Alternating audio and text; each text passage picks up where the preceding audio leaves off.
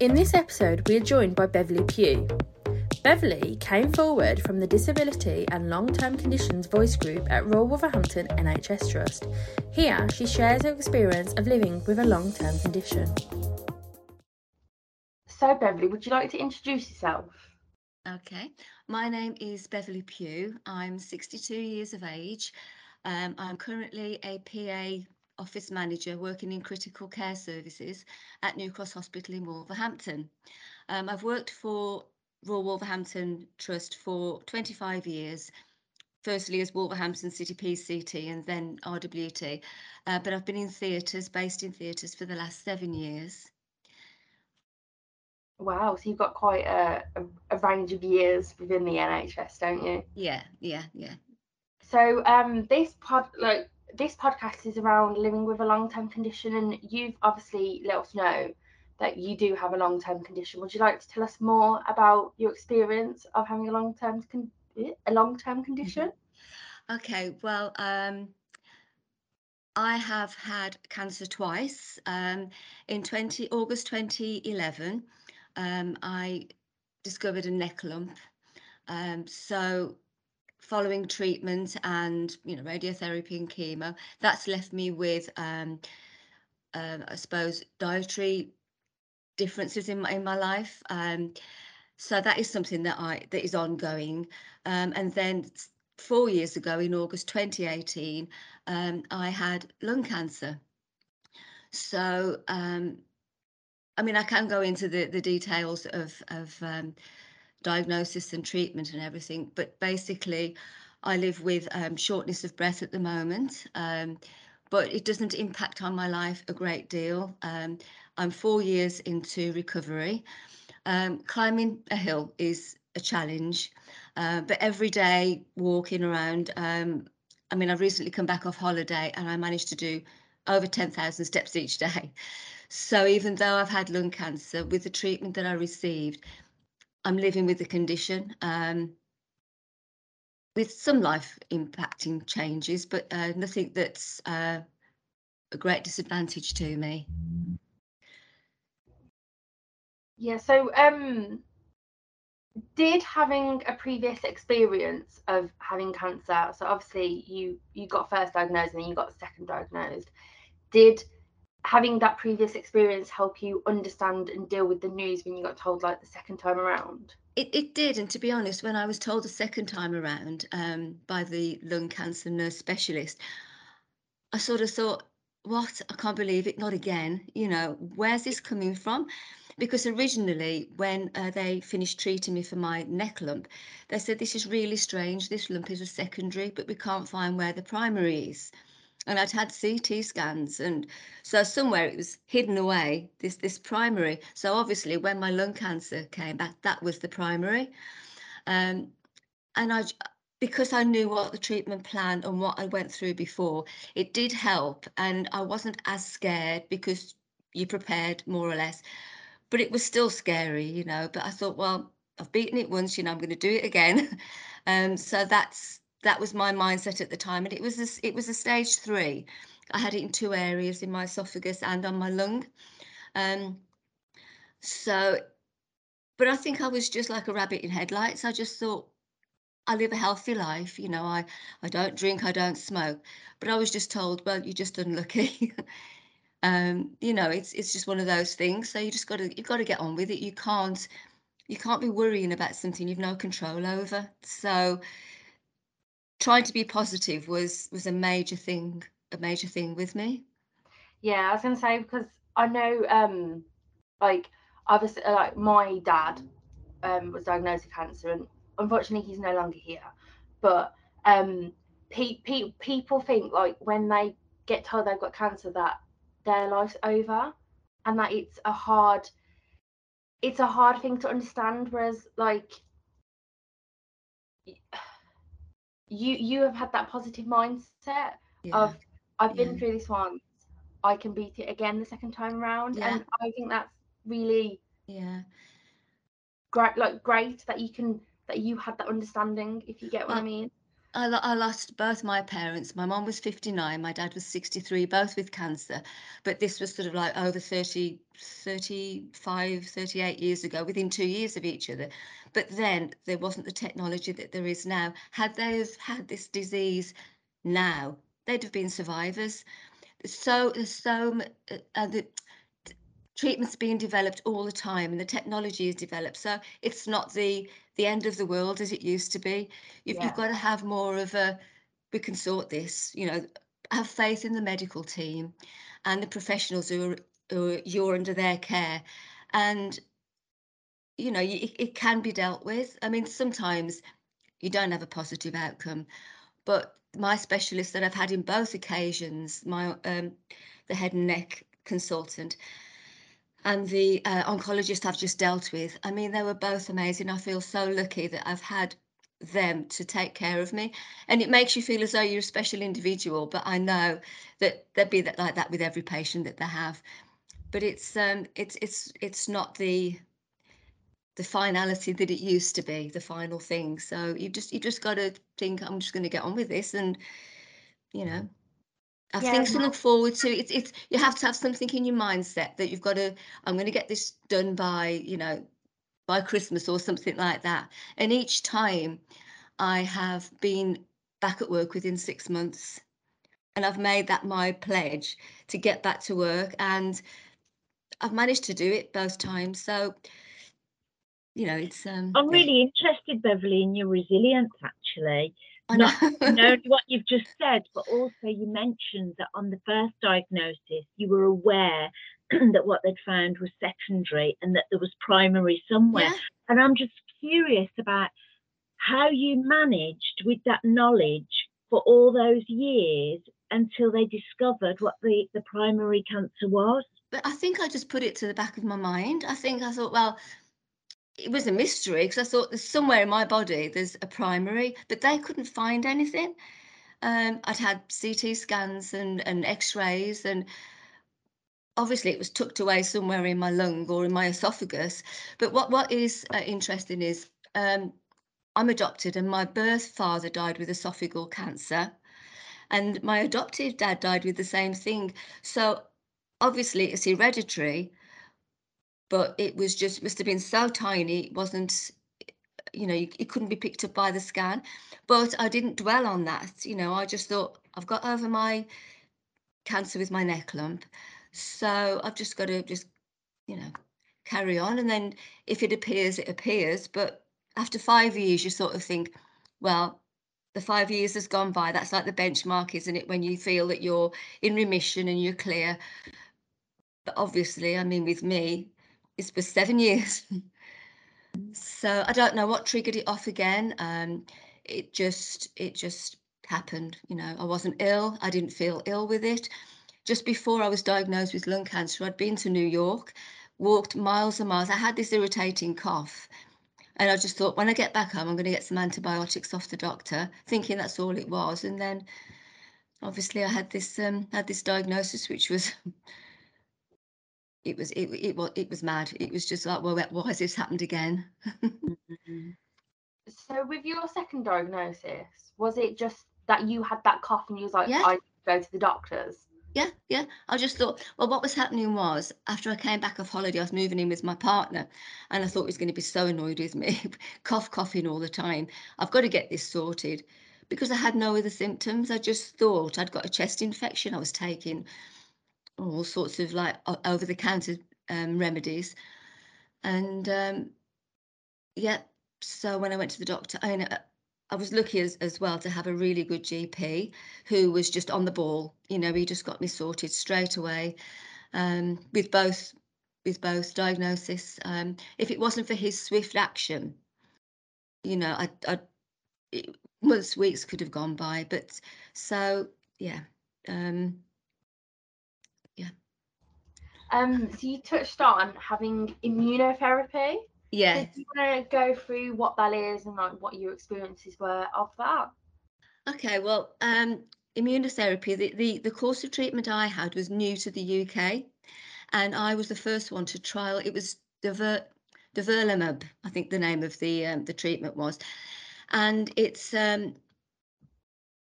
what it is, how my consultant explained it was, cancer cells get used to the drugs that are going into your body, like the chemo and that kind of things.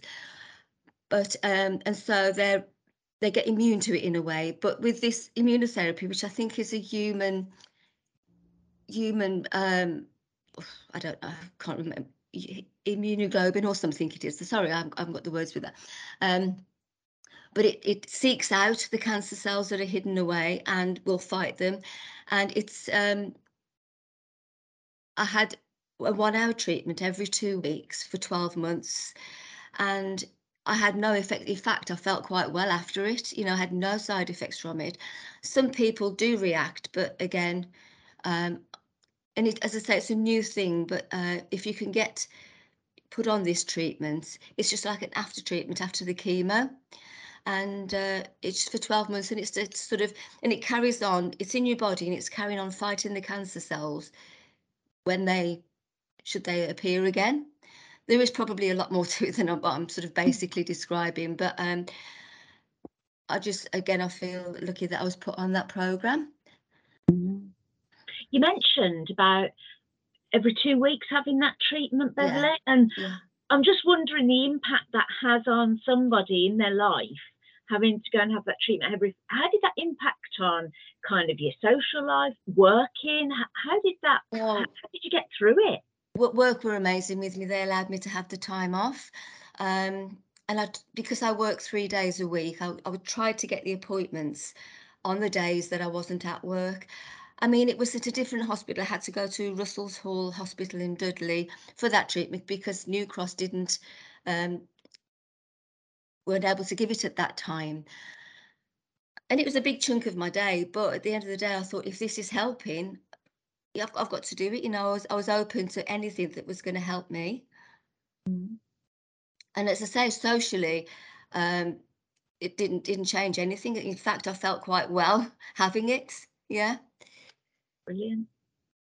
So what would you say like the benefits were of so from what you said, it sounds like you, if you didn't want to have it, you didn't have to have it, did you?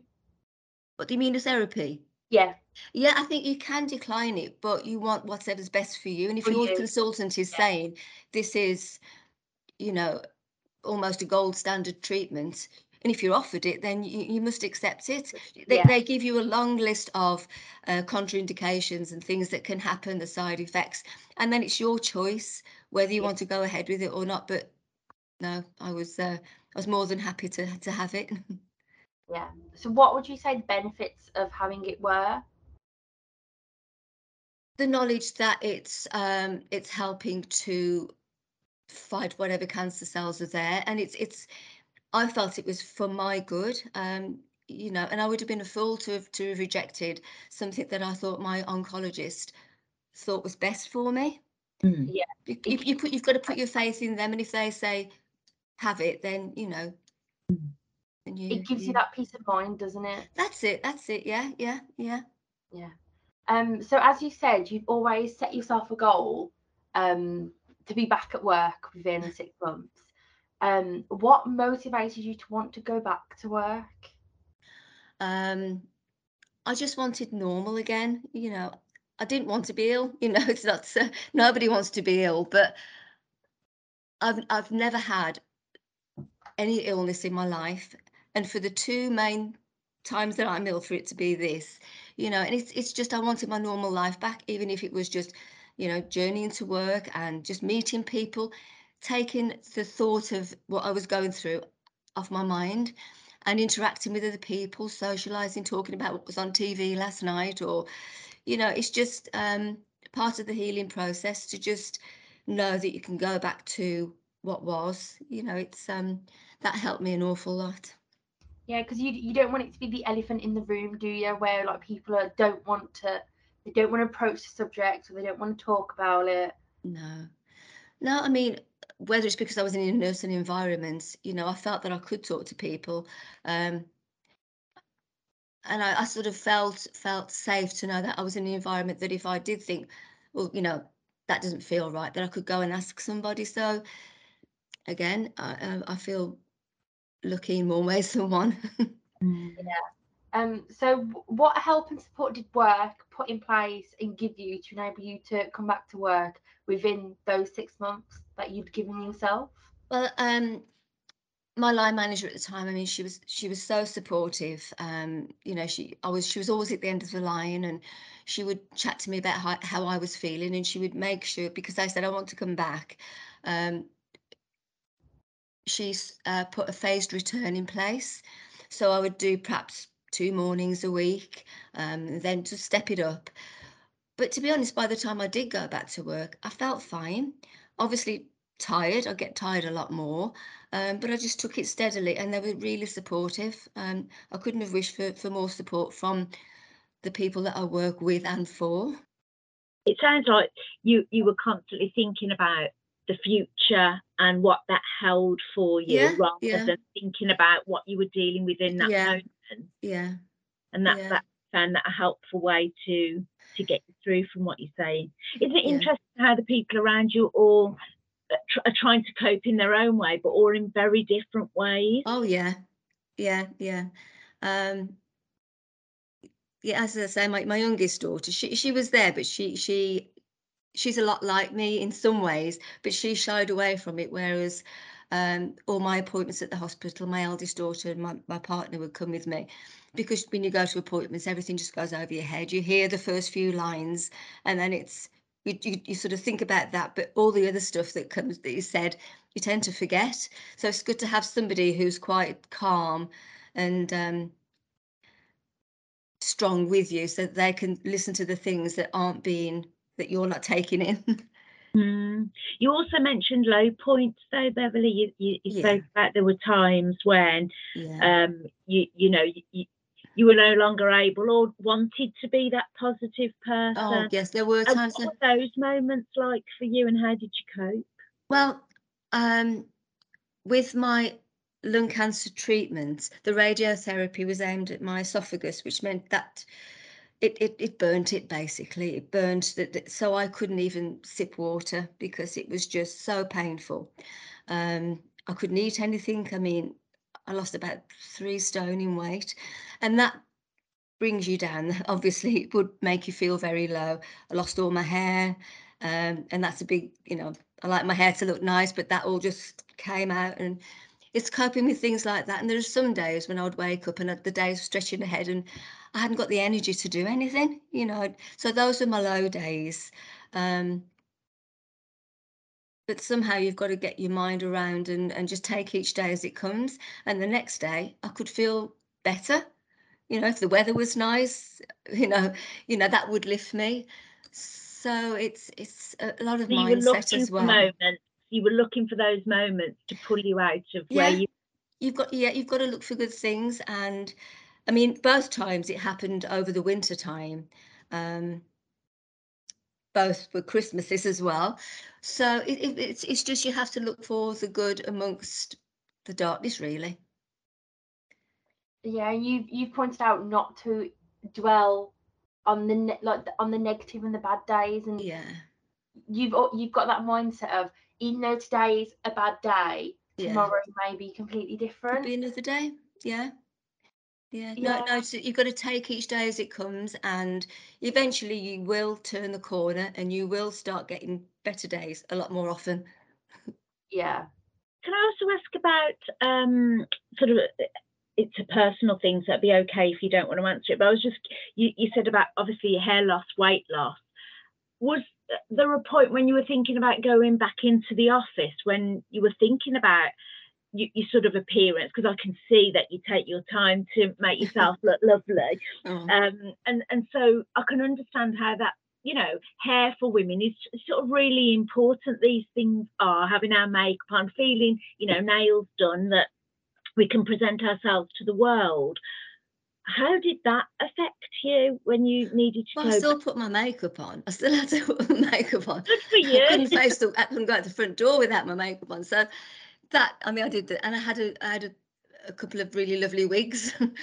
But by the time I went back to work, I mean, excuse me, the first time I just lost my hair from around the back. So I was fine to go to work because I'd got the kind of hairstyle where it didn't look like I'd lost any hair. obviously losing everything the second time. By the time I went back to work, it was probably about a centimetre, and I'd had that coloured, and it didn't, I wasn't me, I didn't look right, and I was very self-conscious, but I thought, what the hell, you know, I've got through my treatment, I'm back at work, people are just going to have to accept me for how I look, you know. And I was a bit shy when I first got to work, but then people got used to me, and it soon grew back. You know, hair's nothing, it grows back. You know, it's not nice for a woman to start with, because with me, what happened was, I'd got my hair with the second time, and I was having a shower. I'm losing my voice. Hang on a second.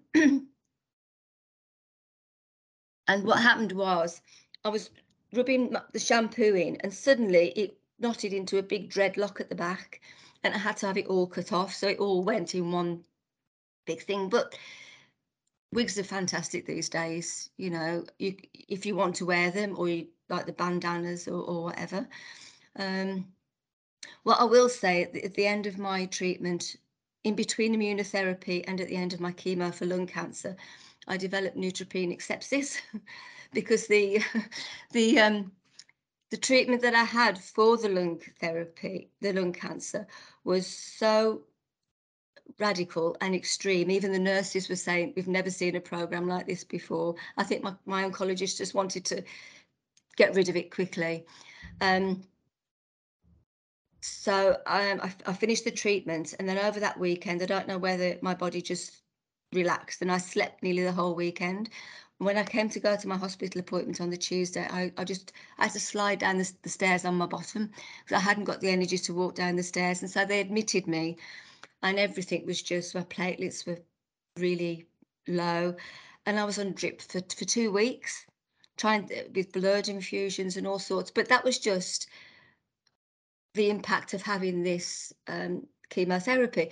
But then that I got over that, I came out, and that was all, again, part of my recovery. So it sounds like I've been through a lot, but you know, if you're healthy and you look after yourself, and they said, believe it or not, I was young, even at 58, I was young to go through all this treatment. So my oncologist said, you know, you can do this, you know, you don't drink, you don't smoke, you can get through this radical treatment. And I did. So if anybody else is put on this treatment and you've looked after yourself and you're healthy, then you can, your body will accept it and fight it. And sorry, that's a bit waffly, isn't it? You know, you're right. You're an absolute inspiration, Beverley. You know, and people that will listen to this will sort of really gather strength from it. So thanks for being so honest. Oh, that's fine. I have one last final question. It's not okay. cheap, but you mentioned about being in hospital for 2 weeks. So did that have an impact on your family? So, like, from my own personal experience, my dad was always in and out of hospital, in and out. So that really, because I was only, I think I was about 16, 17 at the time. So I was still dependent on my mom and my dad. And it really affected everyone's home life. Like my brothers, my mum's. Would you say it affected your family outlook, if that makes sense? Again, my youngest daughter only came to see me once. She didn't want to see me lying in a hospital bed. My eldest daughter, she lived quite a way away, so she came a few times when she was able to. My partner came most days. I didn't really want to see many people on my, you know, for me, I didn't want many people visiting me, because I just didn't feel well while I was in hospital, and I didn't want to. Oh, I can't explain it, but the impact on the family really was, they just they were there for me. I could talk to them at any point. I think with my partner, he would do what he could, but you know, he was able to come and see me and then come home. So it didn't really have, I don't feel it had an impact on the family that much. Maybe there's things that happened that I didn't know about, which they didn't say to me, but no, I think no. That makes total sense. I'm wondering about now. Where are you now? in your life, and you know, what's your kind of immediate plans for the future and stuff? Well, I'm still at work 3 days a week. So just come back off holiday. I'm just carrying on, you know. Got another holiday booked in July, going to Portugal. But no, I just, my life is back to normal, apart from breathlessness, which is something that I live with. I just feel as though I'm just back to normal. I go for my review meetings, and I always get nervous, obviously, before my review meetings, because you just never know what's going to be said. But, you know, the last few times I've been, it's, you know, everything's clear, and, you know, my oncologist will show me the picture of the x-ray. And so at the moment, yes, I'm in remission, and I don't think I've got to see her now for 6 months. So whereas it was sort of every couple of months, and then every quarter, and then and she was sent, Dr. Coe is my oncologist. She was sending me for regular CT scans, but that sort of eased off now. So I just feel as though, had anything have occurred in the last 4 years, it would have been picked up and dealt with really quickly, which is what you need. You need that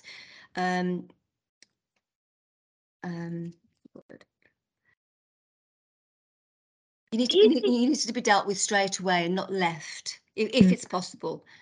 Do you think your experiences have changed you in any way?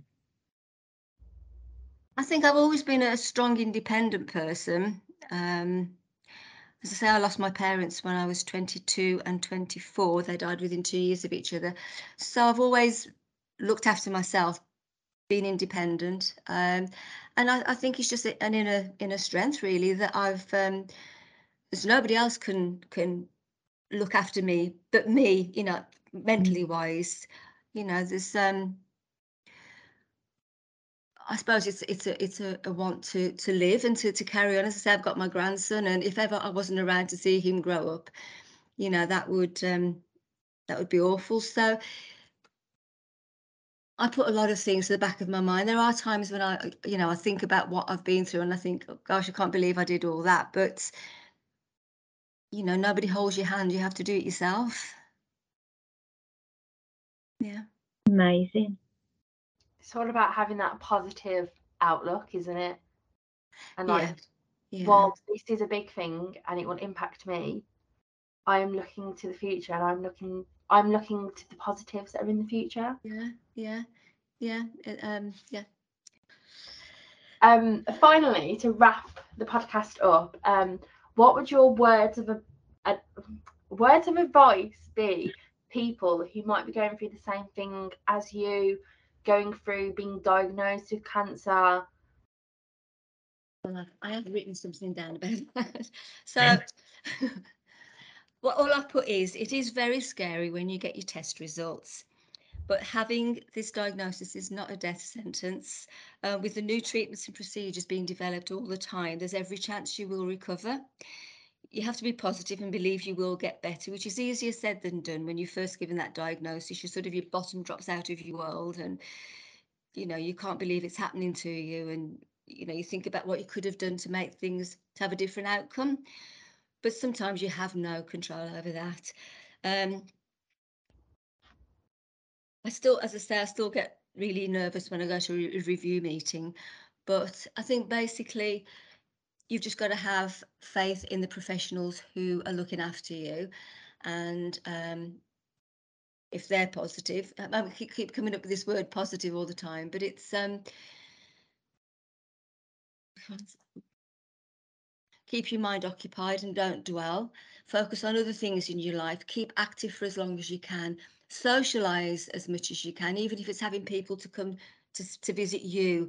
Don't shut yourself away, and keep thinking about things. Listen to your body, and if you need to rest, then just go with it and rest. You know, don't feel guilty about having a nap at 11 o'clock of a morning.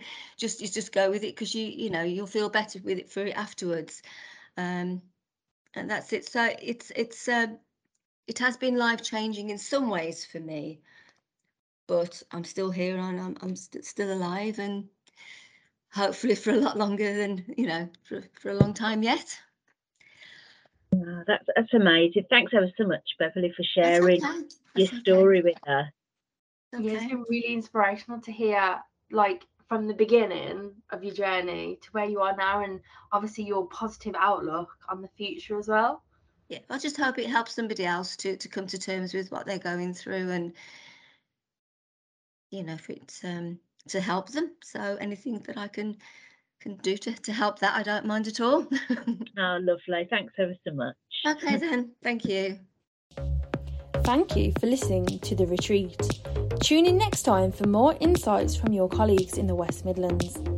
If you have an interesting story that you would like to tell, please get in touch.